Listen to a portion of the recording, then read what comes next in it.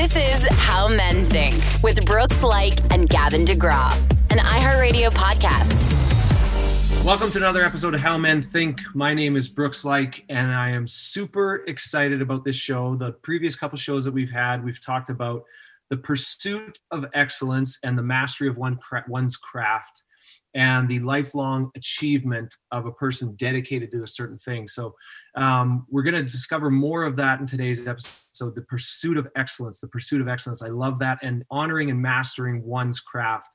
And we have a real distinguished guest, somebody that can speak to this maybe better than anybody else because of their history. And I love saying this. I very rarely say it, but we have a living legend on with us. I say it, I only ever say it, I'm very reserved with my words with that. I think legend is a term thrown around too often, but in this case, it's very true. He is the most recognized male figure skater star in the world. He's won over 70 titles, awards, honors, you name it. He's inducted into the United States Olympic Hall of Fame, and he is a member of the World Figure Skating Hall of Fame, and he is an Olympic gold medalist. Welcome to the show, Mr. Scott Hamilton. Wow, that was all so long ago, you know, it's just like, yeah. but it's still part of you. It's still so much a part of you. And all of that is still, I believe, that was only the first part of your life. That was the athletic part of your life. Your bio is so long, Scott. I want to talk. Yeah, I know, it's awful. That's because I'm old. No, it's not. It's because you achieved so much. Your athletic accomplishments were so incredible. But what's amazing about your story, and I've followed your story for many, many years since I've known life existed, Scott, I've followed your story. What's more incredible to me is actually your resilience and the things that you've overcome in your personal life, the challenges that you've overcome in your life, which I'm sure your resilience that you developed through sport has helped you. Oh, 100%. Yeah. I mean, it's like everything in sports is based on failure, basically. Because when you do anything, you know, you're probably not going to be very good at it, right? So the idea is you're living with this like mountain of failure, and you slowly start chipping away at it, you know. So the same mistakes you made before, you're really going to try to eliminate those so you don't make them again, right? And it's a learning process, you know. Big part of skating is you fall down, you get up, you know. So I wrote a book called Finish First a few years ago, and it was basically, you know, I've fallen minimum, we figured 41,600 times, right? Really? So the thing is, when you fall down 41,600 times, you get up 41,600 times. So the idea is, it's like, you once you get up, then the failure takes on a different identity, because you're just going to get up, you know. It's just, okay, that didn't work, I'm going to get up. Pretty soon that jump that you fell on 1,000 times, like you've gotten it to a point where you don't miss it anymore. Mm-hmm. You know, it's like nationals, my first nationals on the novice men's, that's little boys level. It was Janet Lynn's last competition, US, skating competition. And there was standing room only 17,500 people in that building. And they had a little boys event as the event preceding her competition. So it was sold out, standing room only. And I fell 5 times. And I fell 5 times in the performance, which is a 3-minute performance. Yeah. And like, how do you have time to fall down 5 times in 3 minutes? It's like, you know, it's like, that's how big a failure that was. So the next year, I came in dead last, obviously. And next year I came back to nationals, and I only fell twice, and I still came in 9th, but there was 10 guys there. So I beat 1 guy. Yeah. And then the next year I go up to juniors, and, you know, I'm a little bit better just based on experience. And I beat 2 guys. I'm on fire, right? Yeah. So, you know, it's like, you know, the whole idea of anything is, the more you do it, and the more you do it with intention, it's like, it's not just enough to show up. Showing up is great, and showing up is a big part of the equation, but you got to show up with the intention that you're going to be humble and hungry in the pursuit, and you're going to get better, right? Mm-hmm. You're going to find, okay, I did that. I keep doing that. I'm going to figure out a way not to do that anymore. It was funny when I talk about, you know, all those years I competed on the senior level and I was on television, Dick Button would always find something to say that wasn't complimentary. Best way to say it. He would criticize me harshly. And so I figured, well, I'm not going to let him say that again. So I'd work on it, and it would be one of those things where I'd work on it, and I'd work on it, and I'd work on it. And so the next year he would criticize something else. And I go, okay, he couldn't say that one thing again. So now I'm going to work on that. So you start chipping away at stuff. Like even to this day, I tell my kids, it's based out of that story, is like, the greatest strength is what? And they'll go, oh, here we go again. A lack of weakness. I go, right. So the greatest strength is a lack of weakness, right? So you chip away at all those things that prevent you from being successful. And then pretty soon, you're pretty substantial, right? Yeah. So I had to fail a mountain of times, and I had to, I just, and a lot of it was out of preparation. I just wasn't prepared. And I didn't train in a way that when I stepped on the ice, I knew I was ready. I had way too many. And this was my thought going into the 84 Olympics was, when I step on the ice in 1984, I don't want a would have, could have, or should have to be in my mind. Yeah. I want to know that I've done every single thing I can to be prepared for this moment, and I'm going to take whatever I get. And in a way, it stops you from doing this, right? And it allows you to kind of like do that. Yeah. And, if you could approach life with an open hand and not a clenched fist, you're probably going to be okay, but a lot of that is just preparation and working out your failures. And, people go, wow, failure is awful. Failure is painful. Failure is embarrassing. I go, really? If you're in professional baseball and you only fail 2 out of 3 times, you're in the Hall of Fame. Yeah. Right? Come on. Yeah. Failure is information only. Yeah. Failure is feedback.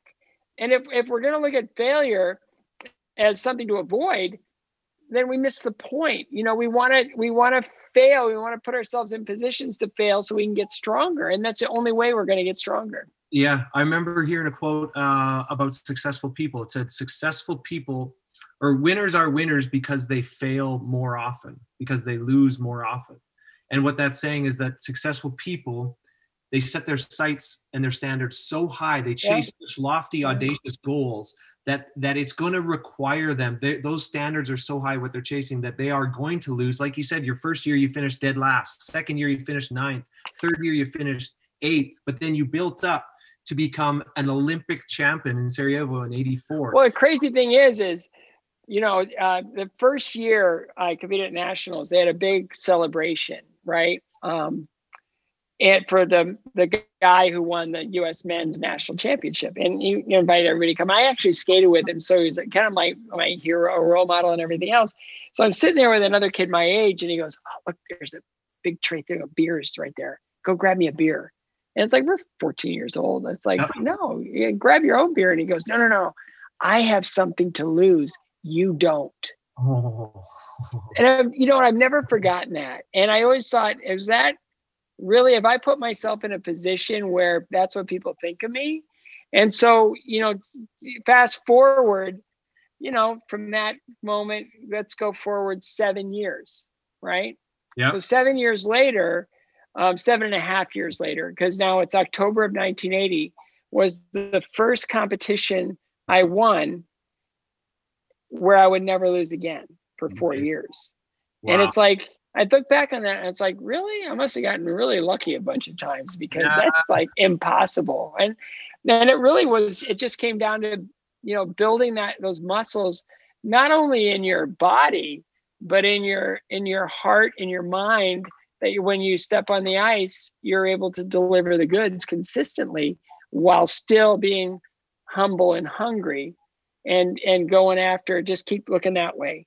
Just take that rearview mirror, throw it off, rip it off the windshield and throw it in the back of the seat. And you're still, you're going that way. You're not going back there. And you're not going to I'm not going to protect this. I'm not protecting. I'm just going that way, and you got me fired up here, man. You got me fired up. You're already... No, but it's like, how many guys win a marathon by looking back? It's like, right? You lose speed. Just slow down. It's like, no, we're going that way. I love that you touched on failure at the beginning of this, because it allows our audience to hear that Olympic champion, the most celebrated skater in male figure skating, talks about failure and the massive amounts of failure that he experienced. I think important. I think Michael Jordan missed over 9,000 shots in his career. I think is the stat, like 9,000 times he shot and missed. But like you said, continued forward. He wanted the ball to shoot the next one, just the belief in the next one. And then I also love what you said about how when you stepped on the ice in '84, that it was just like, okay, let's go have some fun, because you had none of this shit could have, because you have. It wasn't really fun. Well, it was like the Olympics. It's like stressful. I'm like doing this. I'm sweating right through my outfit, and it's like, this is my only chance right now.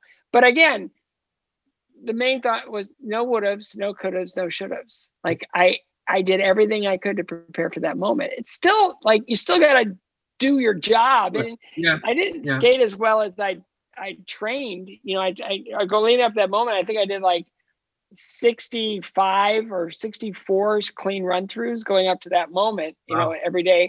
So I was really prepared, and I was like locked in, muscle memory, everything was great. It's still one event, only one medal. And if you don't do it, you got to wait 4 years. It's not like in swimming or track and field where it's like, oh man, I was a little off today, but I got 8 more races. It's like, no, one. That's it. So that's where in hockey, we would talk about it. Competition is literally just the expression of our practice. The pursuit of excellence, it's the expression of your practice, the mastering of your craft. And it's then less about, it takes some of the stress off for me, because that's why losses used to be in the NHL. Losses used to be like life or death. And now it's information. Now coaches will go, okay, thanks for this loss was really helpful, because it showed us that we can't break out of our defensive zone as effectively as we want to. So that information is really valuable, right? That's it. Loss has changed from going to somebody's heart to being like, okay, this is information. Like you said, with the commentator, he would pick apart something and you're like, okay, I'll make that better. Now we can't talk about that. I also want to tell you that I watched you skate probably thousands of times. Oh, wow. Thank you. My sister figure skated, my mom figure skated, and my mom told me, she said, Brooks, if you want to be a hockey player, you're going to learn to skate properly. You're going to figure skate before you play hockey. And so I figure skated. Thank you. Right. So just for everybody listening, figure skaters are where hockey players go to learn to skate. Yeah. And we haven't learned to skate with the Predators, right? And so many parents I want my kid to play hockey, so I'm going to put him in hockey skates. It's like, no, you really want to learn in figure skates, because let's get you moving. Let's get you coordinated. Let's get all those little muscles fired up. And then when you need to go over to hockey skates, it'll be like an afternoon. You'll transition in like an hour. And, it still takes some practice to do it. But it's like, if you learn on figure skates, they're flatter. There's a toe pick where you can get yourself moving. And they're just a little bit like the radius in hockey skates is like this. So you're on very little bit of the blade, and it's harder to balance, right? And so, the parents are like, well, no, we really want to just stay with hockey skates. It's like, okay, so you're going to be our customer a lot longer. So, it's that. It's like, and we try to, it's like the NHL when we use their league development fund to build our Go Skate program, where we scholarship young people under 12 years old into our Learn to Skate. And at the end of we buy them skates so that they can, it's stickier. It's all that. It's like, well, now I have skates. I know how to skate. I want to be, a part of this. So we thought that was a really good way to go. And then the manager of the Fort Ice Centers, which are the Predator ranks, he comes up to me and he goes, can you give me 5 reasons why we need to buy figure skates for our skaters? And I go, I'll give you 50. And he goes, 5's enough. And it was like this, the ice sports are ice sports, and the rink is a community, and we want to all be a part of this. However, we want to be a part of it. And, again, I live with an open hand and not a clenched fist. I really am a peacemaker, and I try to allow a good environment for people to work in. And it's like, no, we want to meet people where they are. not where we necessarily want to force them into a situation here. And some of the best professional hockey players started off in figure skates. Big time. You can see they did. I can see it instantly when I see an NHL player, because I can see the way their hips open up and the way they pivot and their edge work. They're especially every NHL player is good on their inside edges, but the figure skater, the NHL player that is figure skated is good on the exceptional on the outside edge. Oh, and yeah. Forward to backward transition, the way they can open their hips and pivot is world class. And you just see that when I watch figure skaters, it is so graceful. The amount of speed and power you guys can generate with your edge work and carry, right? Carry. We got to carry the speed. And a lot of people don't appreciate that. Effortlessly carry that. It's amazing. And silent. It's so great when you see a good skater, whether they're speed or figure or hockey, and you can't hear the edge. It's like, oh man, that's like heaven. It's like, it's so pure. It's so good. And that's like Billy Kidd said that about skiing. He goes, how do you know they're a good skier? And he goes, you close your eyes. He goes, what? You close your eyes. And you're like, how do you know if they're a good skier if you close your eyes? Because you listen and you can hear them carving into the snow. And the quieter you can hear it, it's like and it's just pure. And I there's a skater from Japan. She was actually world champion 1994, and her name is Yuka Sato, and her edge quality is spectacular. Janet Lynn, when she skated, her edge quality was the best in the world. Yeah. And it just comes down to you use less effort because you're able to carry the speed. You're not constantly grinding and working. And we have a coach here at Nashville that moved here from New York. And actually I skated with her when she was 8 years old. She was a figure skater that was an alternate to the world team. At age 50, she tried to make the U.S. Olympic speed skating team.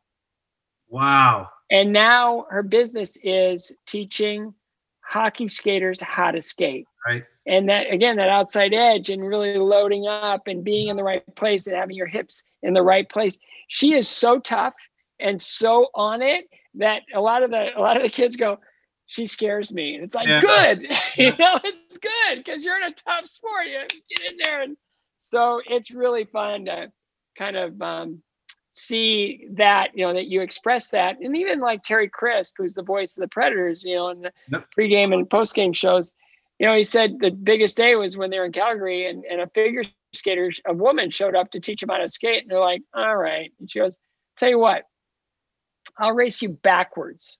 Yeah. All right. But who's your fastest guy? I'll race them backwards. And if they beat me, I'll walk out. But if they don't, you have to listen to every word that I say. And he said, she beat him by like blue line to blue line distance, right? It was like that. Yeah. And they're like, okay, I guess we have a lot to learn here, so it's like we can all learn from each other. We can grow from each other and we can this world is so broad and so complex and so rich in the experience that it's really fun to be able to share these ideas and to be able to learn from each other. Yeah.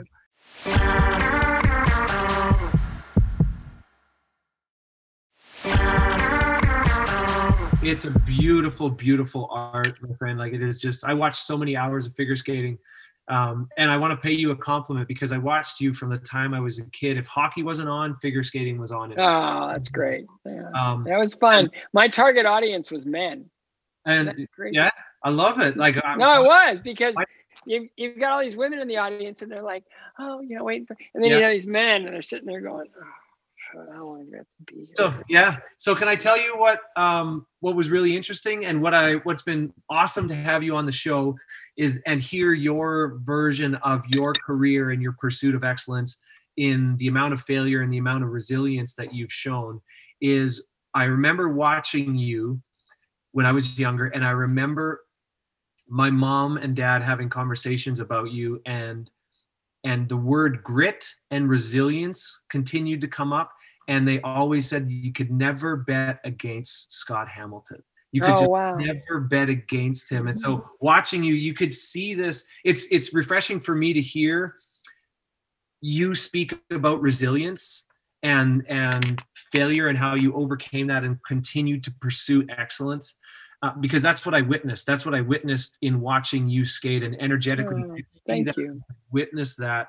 And it's for myself, when I played hockey, the scariest guys to play against weren't the most talented, weren't the guys with the best world-class skills. They were the guys that I knew would never quit. Yeah. Those were the scariest guys. Yeah. This is so hard. Well, I mean, that's the head game of sports, right? And, you know, when I was skating, especially toward the end, I made sure that they never saw me miss a jump ever. And in that, they had to go, oh man, now he's never going to miss, so I can't miss. So instead of it going like I'm going this way, and they're kind of like now stuck in their own space going, all right, I'm under a lot of pressure now. I can't miss a jump. I got to do this right because they're never going to miss. And it's that gamesmanship that comes in, and it's like, yeah, I'm here. I'm prepared, and you know, I'm never going to quit, and I'm going to be on it. And you're just going to have to worry about yourself. And it's like, that really destroys people. You had an immense presence because of that. That was 5 foot nothing, right? So thank you. But your presence was giant. Your presence was giant, Scott, because of that. Like there was like, there's a tremendous amount, because what that is ultimately, that's a massive form of respect. If some like people, because like it transferred through the television screen watching this, that like kind of the whole group was watching like, what's Scott gonna do? That's kind of the theme of the whole competition. And dude, I sat and watched these. Trust me, I sat and watched these competitions. My mom and my sister, my dad would watch them. Like they were on in our household all the time. So just from one athlete to another, I just admire the way you show up. And getting to know you now on this podcast, I admire your approach to the sport, which obviously has led to fantastic success and an Olympic gold medal within it. But then more so, I believe, has led to triumph in your personal life, overcoming multiple, I don't even know what the word, I not traumas, but like obstacles. No, it's, you know, you get knocked down, you get up, you know, and it's like, you know, I joke that I have a unique hobby of collecting life-threatening illness, right? So it's that, and, you know, you deal with whatever is in front of you, and you just make the best of every situation, and you have to, you know, learn and grow, but at the same time, you know, and I want to go back to that whole kind of humble and hungry thing, right? It's like I've seen way too many athletes get to a point where they feel like it's a destination.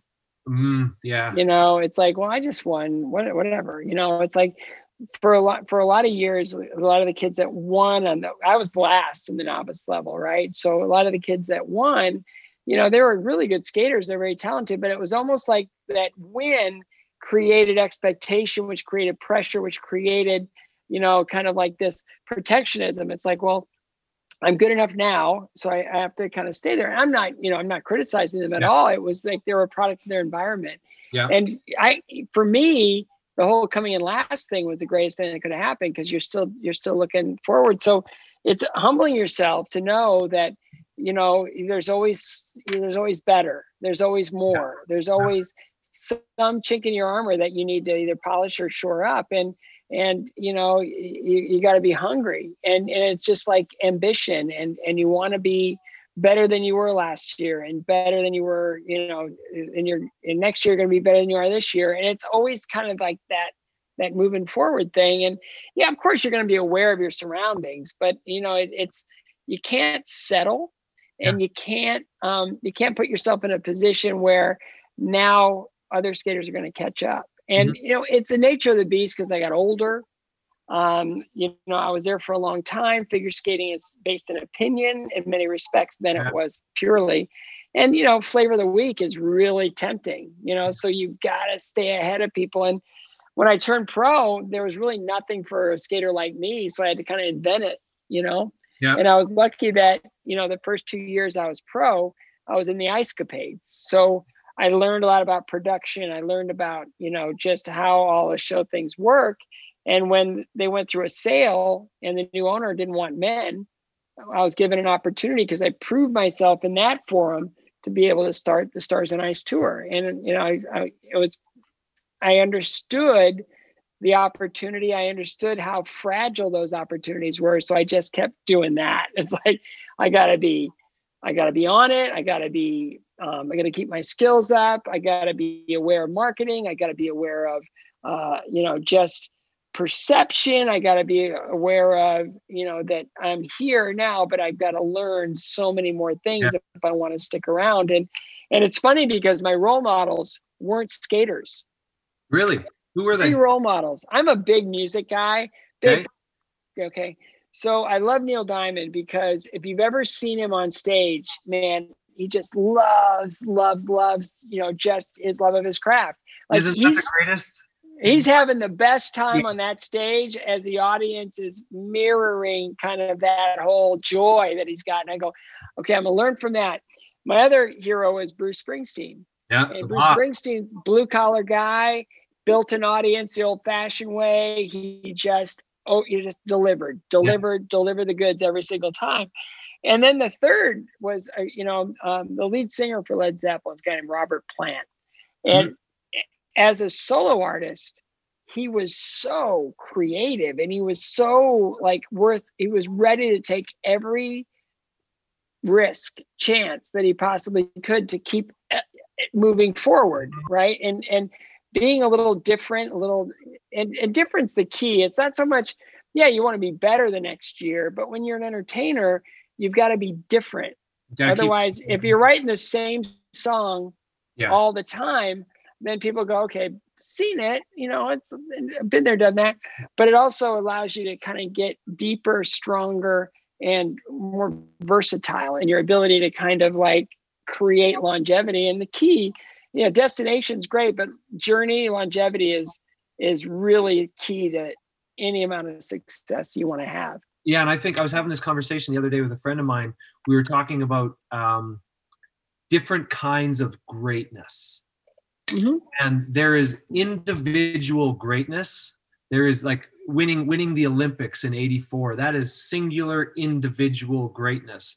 And then there's also longevity greatness of being one of the best in the world for 15 years, where your name is always mentioned as the possible victor of this competition. So it's like a band. A band can have a one-hit wonder, boom, and that is greatness. Let's not discount that. That is greatness but then the band that sticks around for the Rolling Stones 5 decades, or what, those bands, that longevity greatness, it's a testament to what you're talking about, Scott, about the journey, the constant pursuit, right? The pursuit of excellence, but then also innovating in your arena, in your sport, in your industry, whatever it is.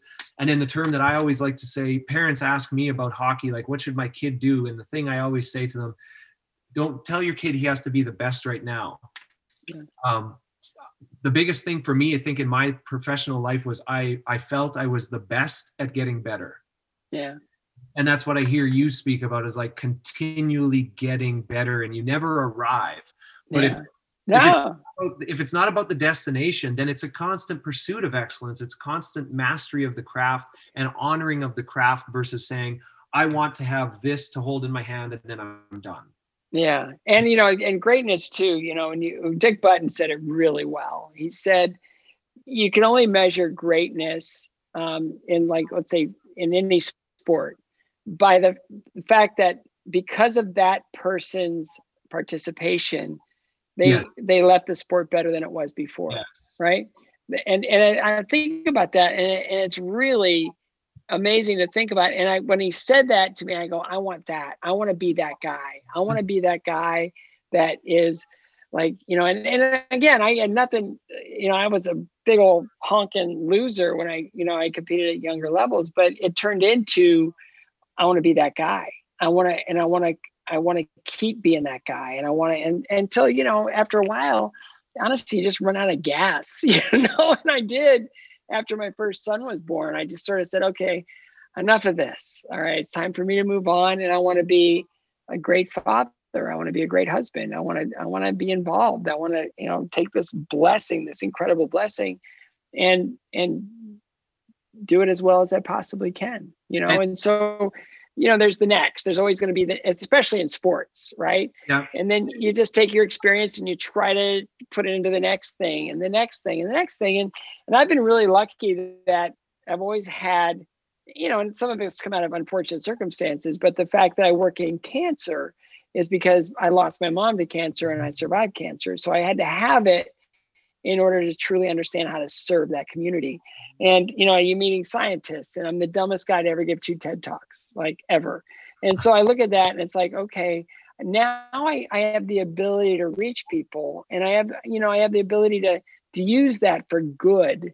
I meet so many, I see so many, whatever they are, actors, entertainers, musicians, athletes, politicians, who kind of use their pulpit and they use it in negative ways. Mm-hmm. And it's like, dude, that is so short-lived. That is not gonna. That doesn't. That you're sort of like, if you're remembered as a train wreck. You're not remembered as somebody that brought good into the world and brought, tried to make the place maybe better than it was before, and that's always in there. It's like, how can I do this life thing and really try to take everything I've been given and use it to help other people. And I love what you've done with that. I mean, like the characteristics that you carry from sport, your resilience, your grit, your willingness to continue to learn, to innovate, to try new things, has immensely benefited you on the other side of sport in becoming an analyst, a commentator, in becoming a producer, and becoming a best-selling author. What you do, the work you do with the Scott Hamilton Cares Foundation, just the mindset to bring this to fruition, to even have the concept and then bring it to fruition. Can you tell our audience a little bit about that? Because that foundation is, the work you do there is legacy work.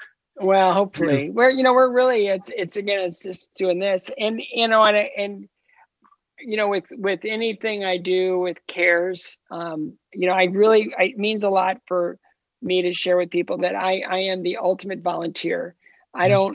Cares it's my executive director, Carrie Morgan, she always talks about founder syndrome. And it's like, we got founder syndrome again. It's like, well, we can, let me leverage whatever I can in order to make your job a little bit easier. And, she talks about, the whole founder thing, because I'm a volunteer. I won't take a penny for any of the work I do with Cares ever. I never have, and I never will. And we've raised a lot of money over the years. In the 16 years we've been around, we've probably raised about $40 million, and that's hard to do. But it's like, you look at it and you go, well, how's it working? What's it doing? How's it? And we go, okay, we're helping people. And now we've really focused in for the last 6 years to truly just elevate immunotherapy and super precision targeted therapies to let's just treat the cancer and leave the rest of the body alone. This collateral damage thing, it's so over, and it's so short-sighted. We just need to keep doing those things. So I work as a volunteer. I may have some authority, whatever. I'm learning all the time. Yeah. But again, it's part of that, whatever we need to do in order to make it better for the next patient. And we've always done that through chemocare.com, a website that teaches people about chemotherapy, to the Fourth Angel Mentoring Program, which pairs newly diagnosed patients with survivors, to I've lost count of how many research programs we've funded over the years. And it's just whatever I can do to bring more people into the fold. And again, it's just, there's size and numbers. Danny Thomas said, I'd rather have 1 million people give me $1 than one person give me $1 million. And honestly, I'm kind of good both ways. I don't really care. However we can get the job done, right? Yeah. So it's like, how do we do the work? Yeah, I love what you're doing there. That's legacy work. That is lasting. And for you, probably you're equally as proud of that as, you can answer this, but as your Olympic gold medal and your success. Well, thank you. I just thought, if I can find a proven treatment for my mother's cancer that destroyed her, then I'll know I was born. You know, it's that type of thing. It's, you know, I was adopted at 6 weeks of age. I was lucky to be here, period. I'm sure my birth mother had other options. And so I look at, you know, how do I do this? And what's the best way to engage and help the community, you know, and the community is like the world. And so, you know, a lot of, you know, what I'm working on now is purely that. It's like, you know, the Live Your Days platform. Yeah, I'm gonna get into this. Yeah, it came out of my third brain tumor diagnosis. And it was one of those things where it's like, our bodies are incredibly fragile, but phenomenally resilient.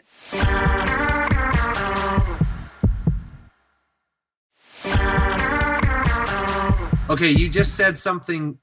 I don't want to say your third brain tumor diagnosis. It's right here.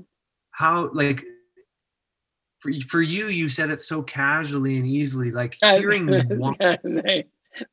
one, like for our listeners, like hearing that one, like if I hear that about myself, like I couldn't imagine what I would go through. Like, what do you go through? How do you persist through 3 of those, Scott? Well, the first one was really scary and it ignited my faith. I love my Lord and Savior Jesus Christ. Love. Couldn't love more.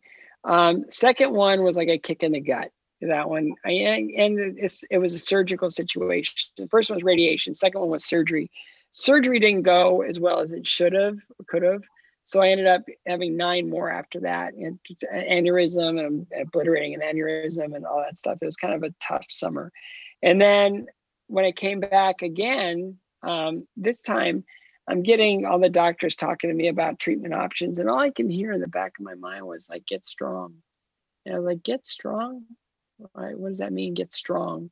And I'm having this conversation in my own mind. It's like physically or mentally or emotionally or all spiritually. Yeah. And so I went E, all the above. And so, you know, I've watched the tumor grow and shrink and shrink and grow and shrink and grow and grow and shrink. And so it's just been, for the last 4 years, I've just been vigilant and just sort of living my life, trying to get healthy and trying to get strong. And it was just the only choice I could make at the time, because, you know, surgery is problematic, you know, since I've already had the surgery. So they have to dismantle everything in there and I'm not, you know, it's not like I'm denying that when I become symptomatic. You know, they found it on a scheduled MRI. So it's there and it's doing this, you know, and as long as it's doing that, especially that, then we'll be good. So it's like, you know, it's like we live, right? We just, you know, and it's a reminder, you know, going back to that whole thing. It's like, I'm every day trying to get stronger, trying to get better, trying to get a little deeper, a little richer in the experience, and is a way of, you know, pushing this thing back. And of when the time comes, when I have to pull the trigger on treatment, I'm ready to go. Right. I mean, I'm strong and I'm 62 years old. I'm healthy and I can endure it. Right. Yeah. So, you know, but I'm reminded we're fragile, we're very resilient, and we're temporary. So knowing that like the kicker is we're temporary, nobody gets out of this thing alive. So knowing that our days are numbered, how do we live? How are we going to choose to use our days? And so when I had that third brain tumor, I did an interview with People Magazine, people.com. And I basically laid it out. I go, look, you know, it's like, these are just things that happen. And, you know, I choose how I want to live my days. And I caught the ear of a marketing company here in Nashville, and they go, live your days. It's like it's the woman that runs it, Shannon Linton, it's her kind of like mantra, day-to-day mantra. It's like, I'm going to live your days today. And she all the time, it's in there. And so she brought up about, you know, right after that interview went viral, what was supposed to be about 10,000 people, you know, being shared, you know, whatever that interview, it's just a normal interview. It was seen over 35 million times. Oh, wow. So she knew something was in there, but I go, let's just tap the brakes here because it's not the right time. And then COVID kicked in and she called me and she goes, now? And I go, now. Now. So let's remind people that our days are precious and the opportunities are limitless, and what we can do with this life is a choice, no matter what our condition and no matter what we're up against. It's like a breath is a breath, a day is a day, a minute is a minute, and we can use those, and not only for ourselves but for our loved ones and for everyone else involved. So, the Live Your Days platform, it started off to be sort of encouragement, digital encouragement platform. It become a podcast. We've had 8 podcasts, are phenomenal guests. Robin Roberts will be on next week. And oh my goodness, Kevin Nealon, Bart Millard, Christy Yamaguchi, and all of them have a story to tell of how they built their lives, as a way of just sort of a guide to inspire people and help them make those choices to live their lives, better, joyfully, productively, abundantly. Yeah, I would love that one of your missions with Live Your Days, with the entire platform and the podcast, is a call to being present. Yeah. Really is what it is, a call to... Well, I mean, come on. How many times have you been so consumed in your own thoughts that something happened right in front of you and you missed it? Right. It's like, oh man, I can't get it. It's a replay. Like, God, I really, it's like my wife, they have these storm chasers. Yeah. Rainbow chaser. She's a rainbow chaser. Okay. Rainbows fill her heart like nobody's business. And when there's a big rainstorm, she'll get in the car and she'll go out and she'll like find rainbows. And it's like, and it just takes her breath away. And I look at that and I go, that's it. That's the stuff. It's like we look for those, like, gotta find them. And we can't let our lives just pass us by. We've got to do it. We got to live joyfully, productively, abundantly. We got to allow, no matter what our condition is, as long as we have breath in our lungs, and we gotta choose to live this life fully. I love. Oh man, Scott, I could listen to you talk for days, man. I hope our community jumps over and tunes in to Live Your Days, because you've got me fired up. There's like a 30-day challenge. Okay. What's the 30-day challenge? 30-day challenge. It's not like, we're going to have you like climb mountains or run marathons. It really is. It's just to build those muscles of awareness and contentment in our lives that really go, wow, like there's so much here that, okay. So I just started doing it. I got a journal. And we even sell journals on liveyourdays.com, because all the merch we sell there, it benefits the CARES Foundation, right? So the first one happened yesterday, and it's just an example. List 3 things I'm most grateful for and kind of why. And so my 3 things were family, opportunity, and redemption. Ooh. So, the thing with living your days and being in faith is, there's kind of like 4 legs of the chair, right? And you're sitting on this, it's a foundation of your life for these 4 pillars. And one is physical, one is emotional, another one is intellectual, and the other one is spiritual. Mm-hmm. And if any one of those legs is missing, you're probably going to fall down and you might get hurt, right? Mm-hmm. So, the idea is, we got to fortify ourselves every way we possibly can. And that's the get strong thing. All the above, right? Yeah. So, I hope people go to liveyourdays.com and join this movement. And we got to create some positivity and we want them to share their thoughts and their experiences and take the 30-day challenge and buy the merch that will fund cancer research and enjoy the podcast. That's so cool too, that you put a purpose behind the passion, behind the mission, that it funds CARES and the money goes toward that because you're doing something that's impactful, meaningful, lights you up, and you're giving to people. And then the cause of it and where the money goes is then beneficial over here. Scott, you are just, like I said at the top of the show, you are a living legend. I'm living. That's all that matters right now is I'm living. But as an athlete, you're a living legend, and as a human being, as a humanitarian, you are a living legend, my friend. So I thank you. Thank you. As human beings, we make a lot of mistakes, and we just got to keep moving forward. And that's what I said. My 3 things I'm most grateful for, are my family, my opportunities, and especially redemption. Yeah. It's like knowing that my creator loves me unconditionally and forever. Right. That's a good reason to get out of bed every morning. Oh, my friend, you are welcome on this podcast anytime. I know your family. I know your boy there is calling you. I know. Yeah, we got an A on his English test today, so we're celebrating. He picked up some food, and we're gonna just munch. And then I gotta host a Nashville Zoo fundraiser in about an hour and a half. Yeah. I'll let you go, buddy. I thank you so much. You've inspired me. You've inspired our audience. Go to liveyourdays.com, liveyourdays.com, where people can check out more. Liveyourdays.com. Mr. Scott Hamilton, a living legend. Thank you so much. Everybody else, thank you for tuning into this episode. We'd love to have you back on, Scott. You were so impactful. Anytime. Till next week, guys, take care of one another, love one another, and we'll see you back here for another episode of How Men Think.